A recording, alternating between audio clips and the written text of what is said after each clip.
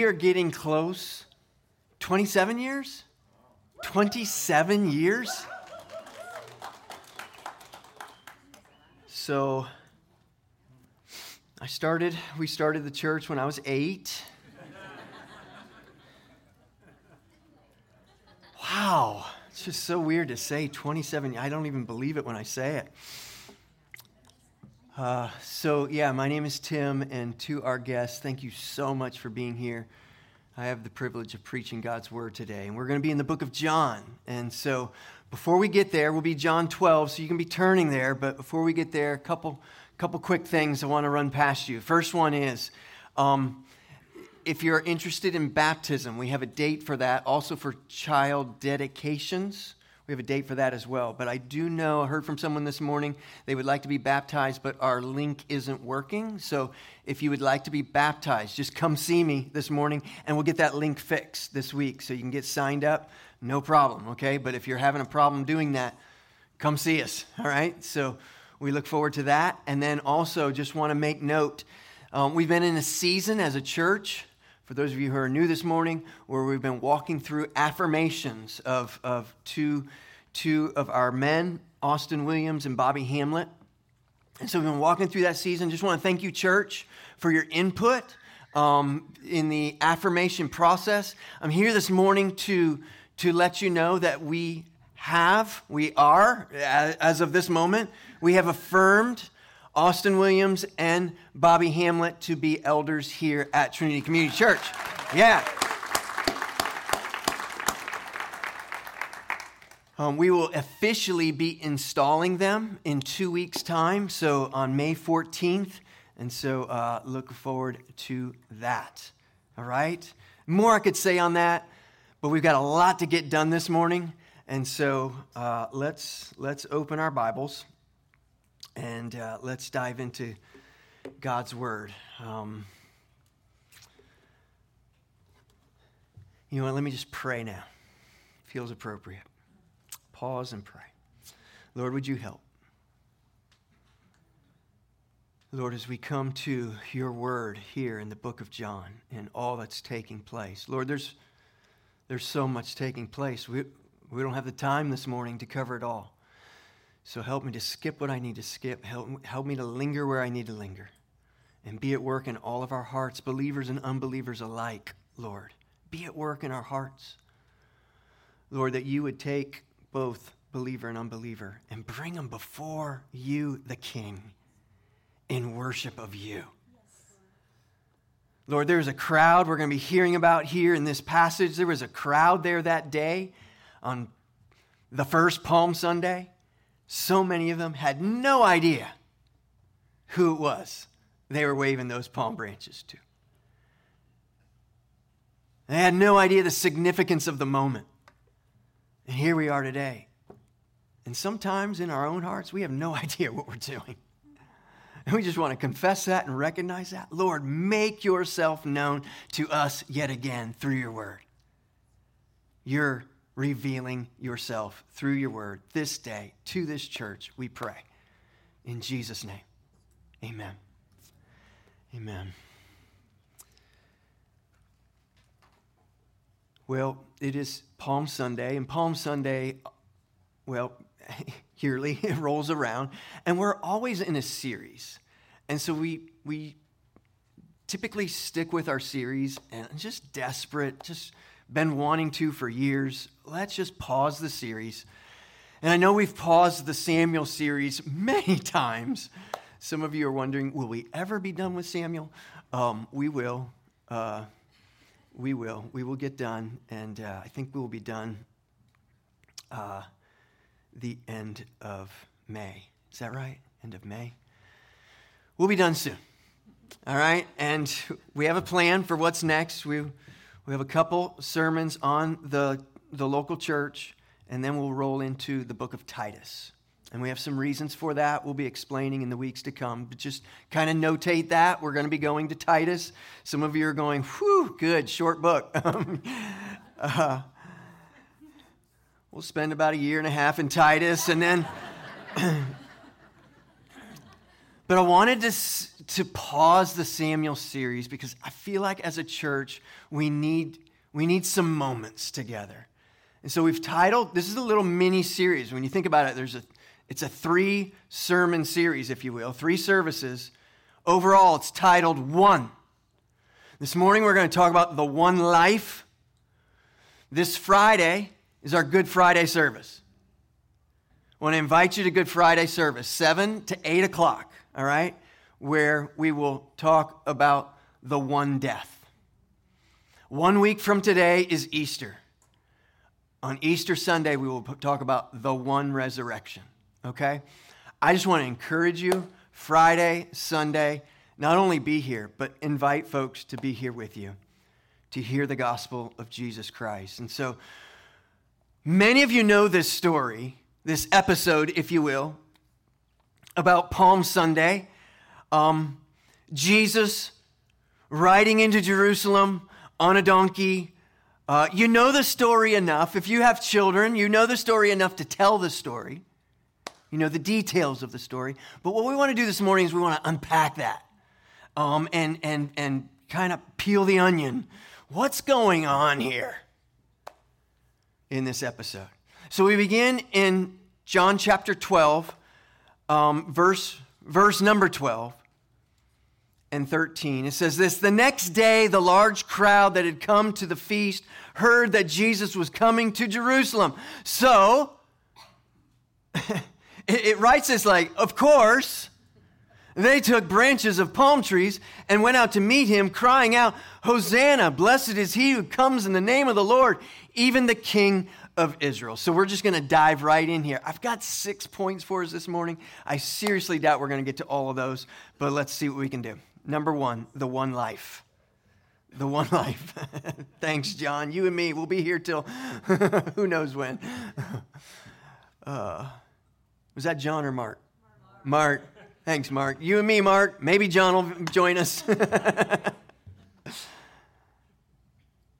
one life. Here's the problem.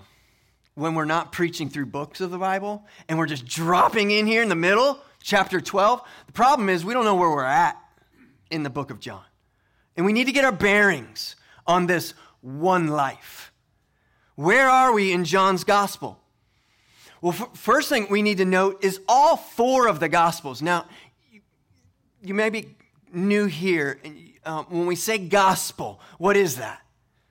We sang the gospel song earlier. What is that? Well, it was definitely the lyrics of that song, but the gospel in the original language was the euangelion. It's where we get this idea, good news. So the gospel is simply the good news of Jesus Christ.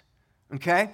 Now, when we talk about the gospels, we're talking about Matthew, Mark, Luke, and John, which tells the summary story of the life of Jesus, who is the good news. Okay? So that's what, when we say, all right, the Gospels, I'm talking about Matthew, Mark, Luke, and John. When we talk about the Gospel, we're talking about the good news of Christ, that he came and he lived and he died and he rose from the grave and so much more. Okay, so here's the thing about this episode, what we call Palm Sunday, or the triumphal entry of Jesus Christ. All 4 of the Gospels cover this episode, which should tell us immediately something. Wow, this is big deal stuff. Like all 4 of the gospel writers, this needs to be recorded. And it's here that the gospels begin to slow down. The narrative starts to slow down. And the details begin to increase. Have you noticed good writers when they're writing, when they start to get to the point of the book, the narrative slows down and the details increase, right? It's just good writing. John is now slowing down, and he will continue to slow down and add details the closer and closer we get to the cross, because it's the cross. That's the reason the Gospels were written. And he should slow down. It's why he wrote. Everything else prior to these moments has been building up to these moments. So where are we in the book of John? Well, it's time for Pentecost in Jerusalem. Pentecost, what is that? Well, it was a yearly celebration for the Jews to celebrate their delivery from Egypt. Their ancestors had been delivered. That's the whole Moses episode, where God raises up a deliverer in Moses, and he miraculously frees his people from Egypt, from slavery from Egypt. And now, yearly, they celebrate Passover. There's more I could tell you about that. You can read about it in Exodus. Genesis, Exodus. It means the exit. They exited Egypt, and God delivered them. Well, Passover was this celebration of that delivery, that deliverance. And it was a very big deal. In a small scale, we talk about our Independence Day, July 4, right? You know, like light up some fireworks. This is a big deal. You would, as a Jew, make your way. You would travel on foot to Jerusalem for the sake of purifying, for the sake of sacrifice. Well, there's a few different people, as it relates to this episode, a few different groups, if you will, who are responding differently to what's going on in Jerusalem towards this one life. All right? First, some are interested. They're curious. Let's check him out. We've heard about this guy. We've heard that he heals, that he has raised Lazarus from the dead. Who is this one life? Then others, they're convinced that he is the one life to lead them and deliver them out of their current tyranny. And so they come to meet Jesus. Others are there. I believe there are some who want to worship him, this one life. And then, fourthly, there are religious leaders who are disgusted. They hate him. And they're a part of the group who's saying, we need to eliminate this one life. Now, at this time, Jesus had drawn away from the crowds, and so there was this stir in Jerusalem among these four different crowds. Is he coming? Will he be coming to Passover? Will that one guy, will the one life be coming? So let's read about that.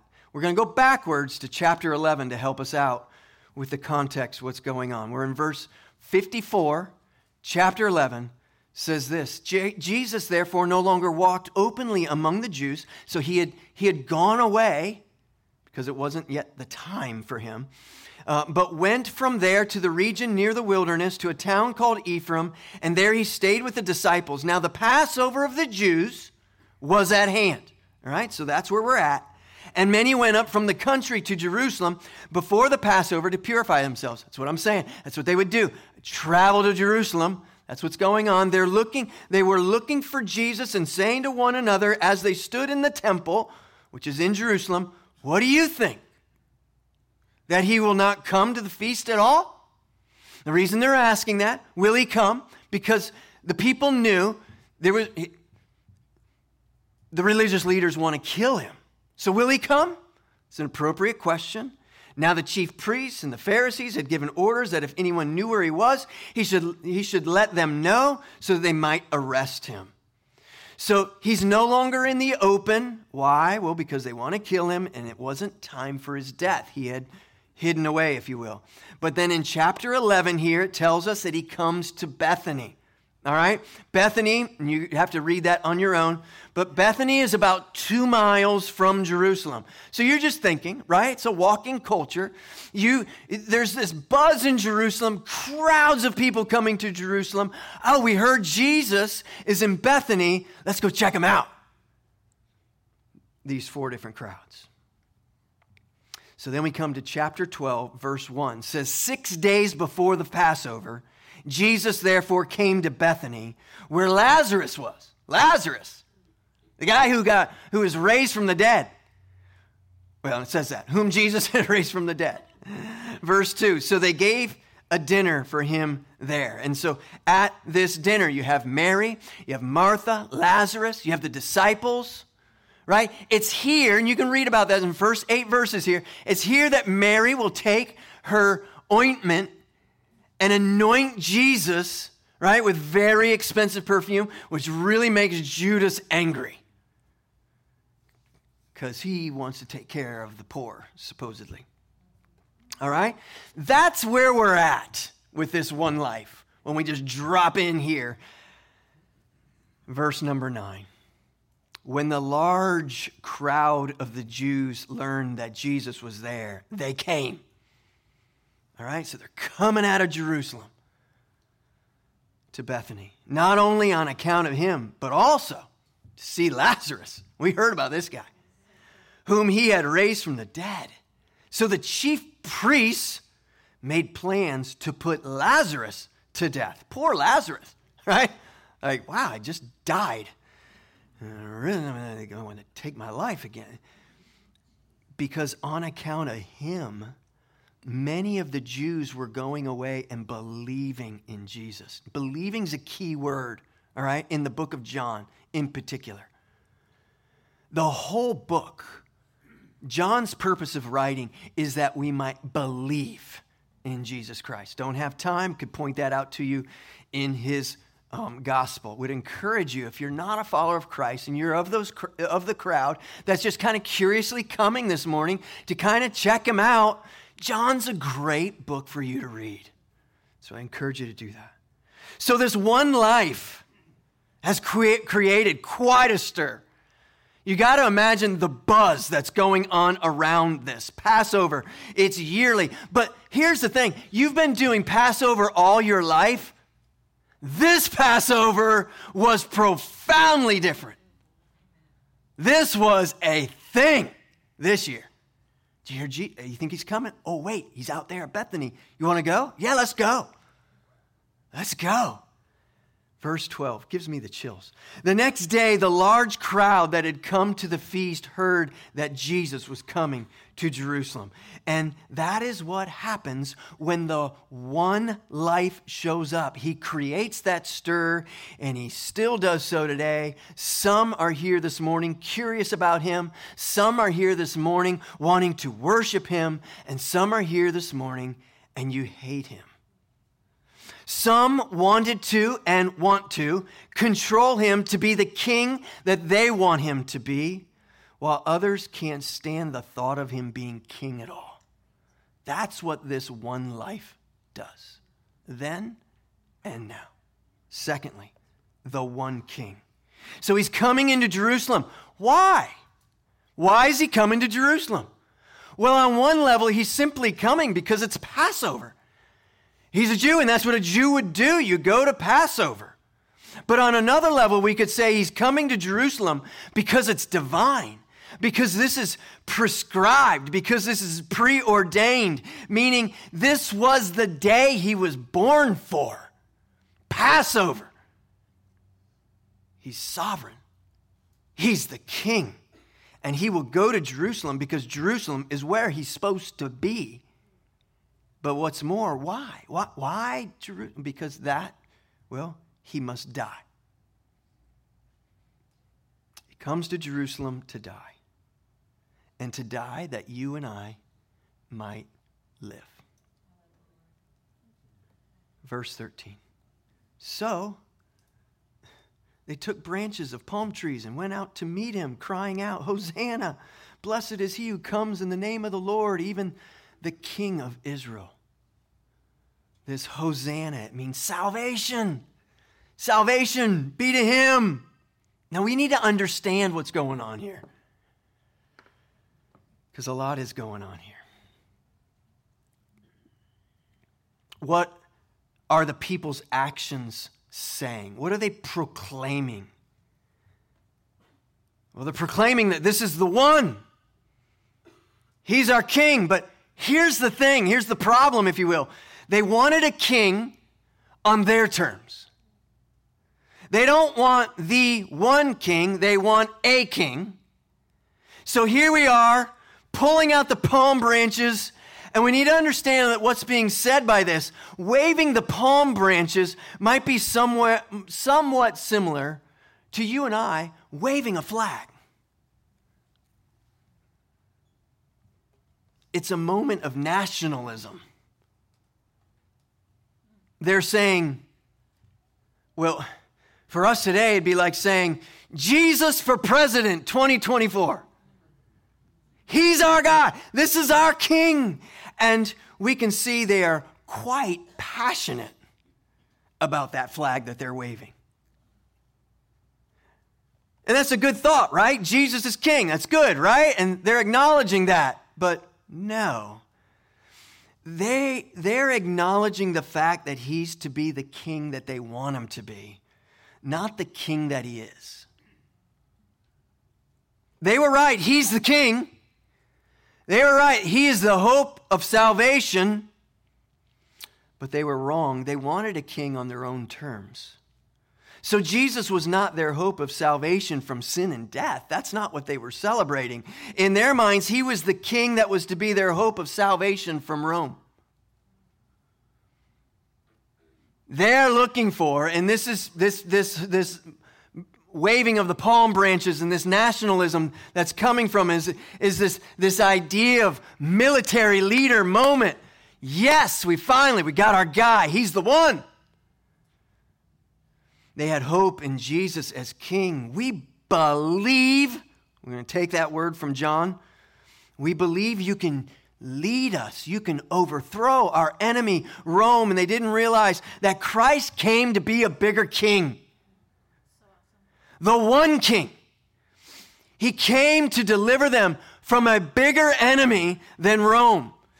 Their ultimate enemy, an eternal enemy. And so they were right, he's the king, and they were wrong. I've used this quote before, posted it recently to Facebook. It's a favorite D.A. Carson quote, so not sorry to use it again. Okay, here we go. If God had perceived that our greatest need was economic, he would have sent us an economist. If he had perceived that our greatest need was entertainment, he would have sent us a comedian or an artist. If God had perceived that our greatest need was political stability, he would have sent us a politician. If he had perceived that our greatest need was health, he would have sent us a doctor. But he perceived that our greatest need involved our sin, our alienation from him, our profound rebellion, our death, and he sent us a Savior. So sometimes I get concerned in our day. You've heard me say a number of times, I love America. I'm an American. But I don't love some of the nationalism that's become a part of the church. In that sense, I want to say I'm a Christian who happens to be American. But I'm Christian first. And that's good news. The gospel is good news if you're living in China and you're seeking to be a Christian. You don't have to come to America to then be saved. Praise God. I'm a Christian who happens also to be an American. I love America, but my love for America should never exceed my love for our God. Praise be to God. The gospel is bigger than any country. It's bigger than America.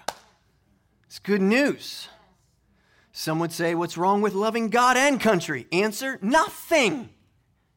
Until love of country becomes bigger than love of God. When politics and red versus blue and my side of the aisle and disdain for those who disagree with me or disdain for those who are not Americans living in America, when any of that overrides our Bibles, we have lost our way. So Lord, help us. It's why a political savior or economic savior or a military savior aims too low.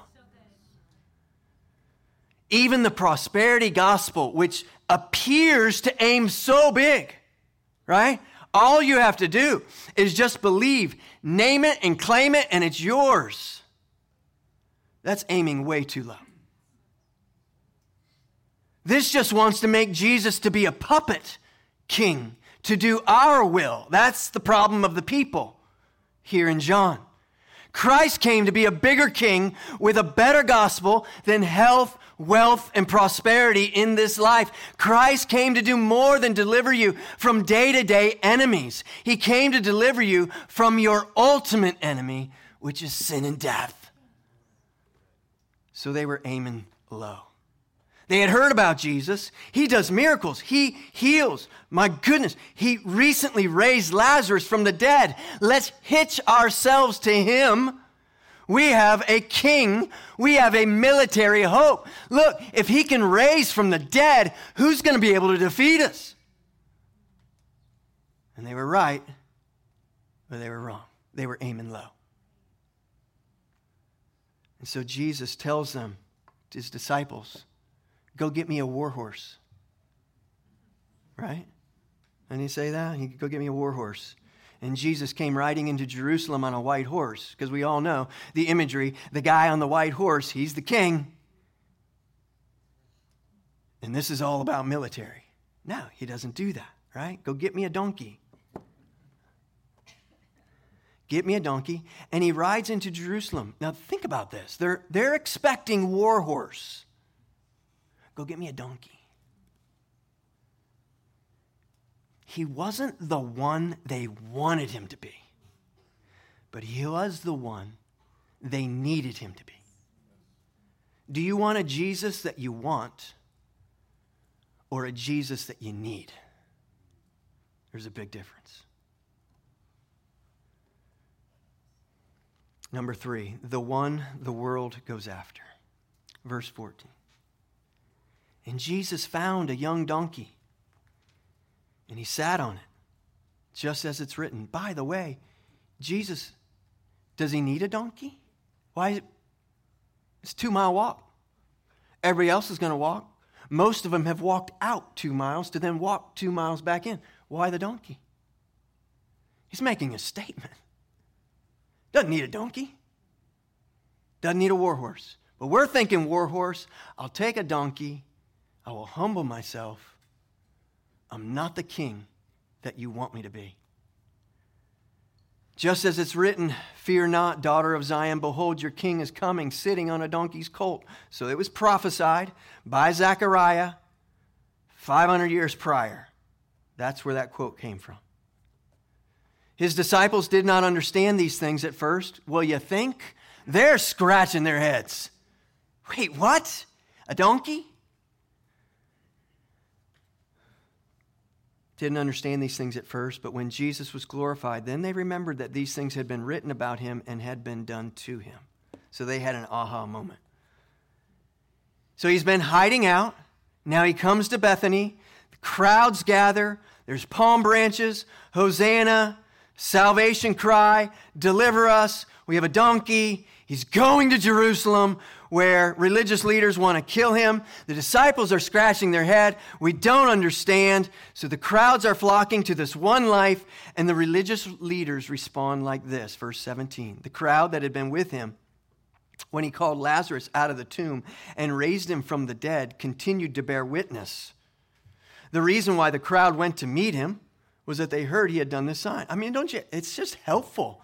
The details at the beginning. Why are they going out there? Well, they want to meet the guy who raised the other guy from the dead. I'm going. So the Pharisees said to one another, you see that you are gaining nothing. Look, the world has gone after him. Now among those who went up to worship at the feast were some Greeks. So the one the world goes after. I love what the Pharisees are saying here. All right? That last sentence is key. It's like the Pharisees are saying, this has gone too far. The world has gone after him. Now, is the entire world going after? What are they saying here? It's very similar to the sermon we preached a number of weeks ago about the nations. It's not this nation and this nation and this nation. It's the peoples. It's what's the next line? Now, among those who went up to worship at the feast were some Greeks. The world, the non-Jew is coming out here to see who is this man, this one life, to worship him. And I see irony here. As the religious leaders, the leaders of God's people, Jewish leaders, are in dismay. Why? Because non-Jews are seeking after him. We've got to put a stop to this. And the Pharisees realized we have a bigger problem than we thought. This thing's going global. They have no idea what's coming. Like Acts hasn't been written yet because Acts hasn't happened yet. You talk about going global. And from the one life, there will be some who go to Bolivia this year. Casa de Esperanza. From the one life. This one life goes global. The world goes after. It's because of the one life. The Klebs will be going to India this year, the Lord wills, right? Because of the one life, the Shropshires will be headed back to Senegal this year, right? Because of the one life, the Hamlets are headed back to Thailand for a couple weeks this year to do ministry among people that they were living with and a part of and to care for them. Listen, why do we do all these things? Why do we talk about Uganda? Why do we send money? It's because of this one life. Number 4, the 1 hour.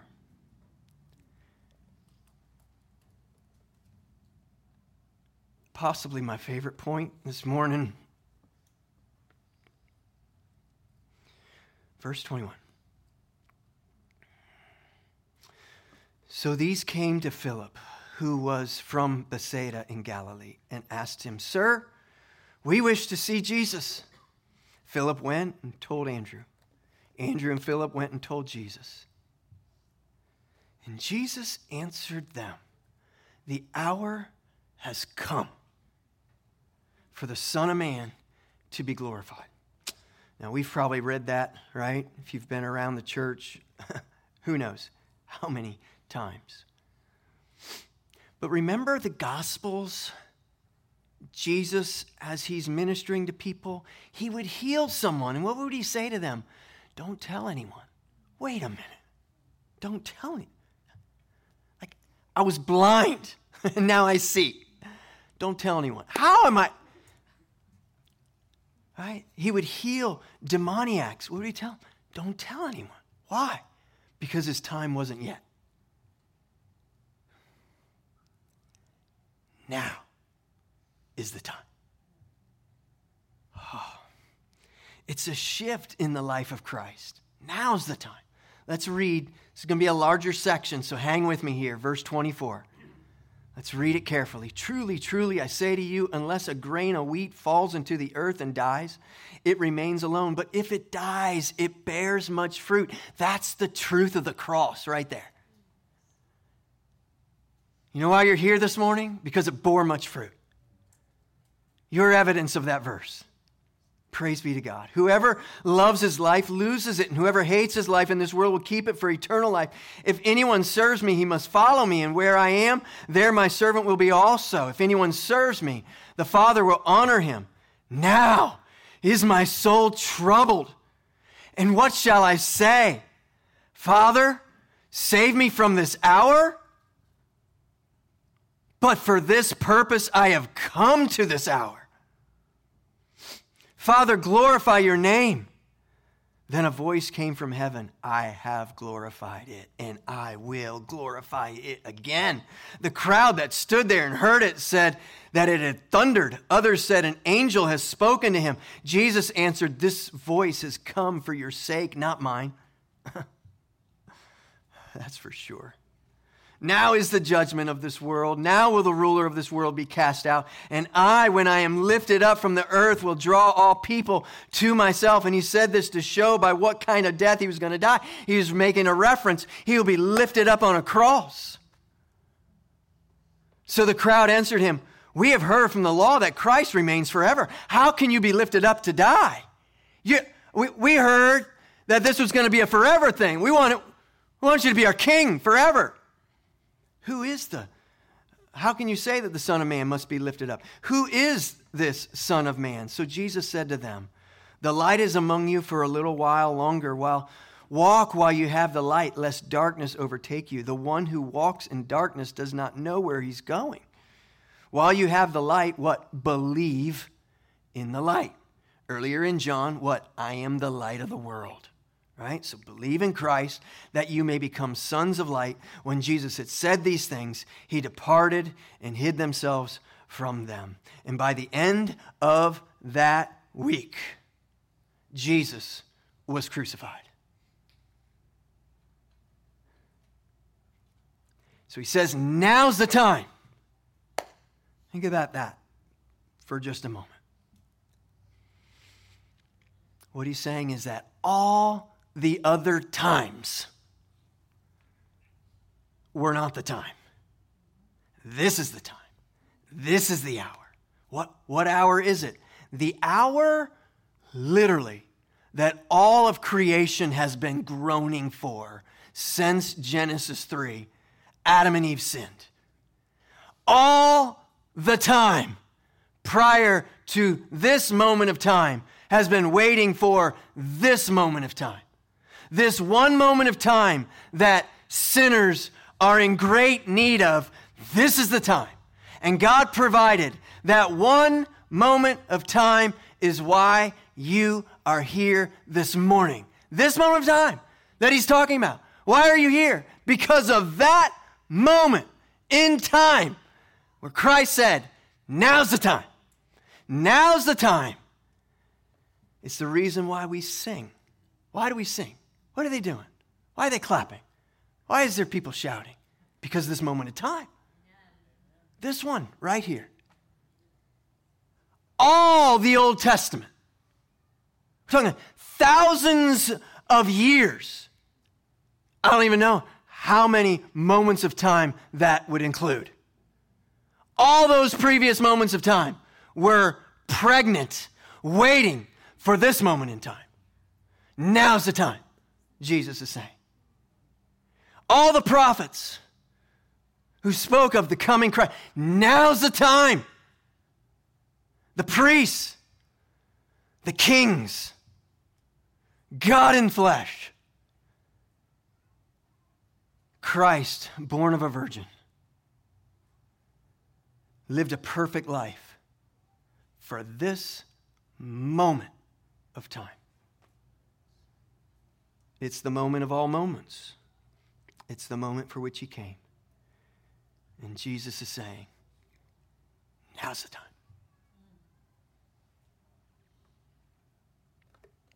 What's that moment? It's his death on the cross to redeem, to save sinners. The entire Old Testament is, no, not yet, not yet, not yet, not yet, not yet, not yet, for thousands of years. Then all of a sudden Jesus said, now. Oh.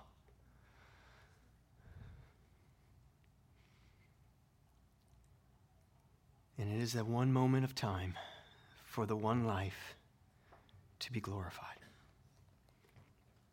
I'm going to skip the next point. It is the one glorified. It's verses 24 and 25. You can study that on your own time. I want to jump down to the one prayer, cover it briefly. As a matter of fact, the worship team can join me. I will submit to us, verse 27, no greater prayer has ever been prayed. Thank you, God, for this moment of prayer. Let's think about what Jesus didn't pray for. Jesus didn't pray for prosperity. Thank the Lord. He didn't pray for an easy life. He didn't pray for this trial to skip by him. He says, what shall I say? Father, save me from this hour? And his answer to that is, but for this purpose I have come to this hour. Father, glorify your name. What purpose is he talking about? He's talking about the purpose for the one life was the one death on the cross that we might be saved. He's talking about the very purpose. We will celebrate this Friday, Good Friday, 7 o'clock. He went to the cross and now he has saved some of you and he is saving others of you, and in every salvation he is glorified. he is glorified. So John 12, again, verse 36. While you have the light, believe the light, that you might become sons of light. And so I just want to encourage us this morning. You might be here this morning and you're among the curious crowd or even perhaps the angry crowd. I just want to appeal to you. While you have the light, believe in the light. Believe in the light. Yeah, you believe in Jesus, who is the light of the world. Say, how do I do that? Well, we repent of our sins. You can do that right where you sit. God, forgive me for my sins. And you place your trust in Jesus Christ. That what he's accomplished for you on the cross, that he's taken your place. He received the punishment for sins that you and I deserved. Would you stand with me? Let's pray together. Father, I want to thank you so much for that prayer, that one prayer. I want to thank you for that one moment. Lord, here we are now. We respond to that prayer, to that one moment, to the one life, to the one King. And we do so that the one might be glorified. So here are from our lips, our voices, our singing, our hearts to worship you. You be glorified. And we just want to say, Lord, thank you. Thank you for what you've accomplished on our behalf. Lord, thank you that we could be numbered in the crowd there in Revelation who comes together also waving palm branches. Lord, in eternity, crying out, salvation belongs to our God. We praise your holy name. In Jesus' name, amen. Let's sing.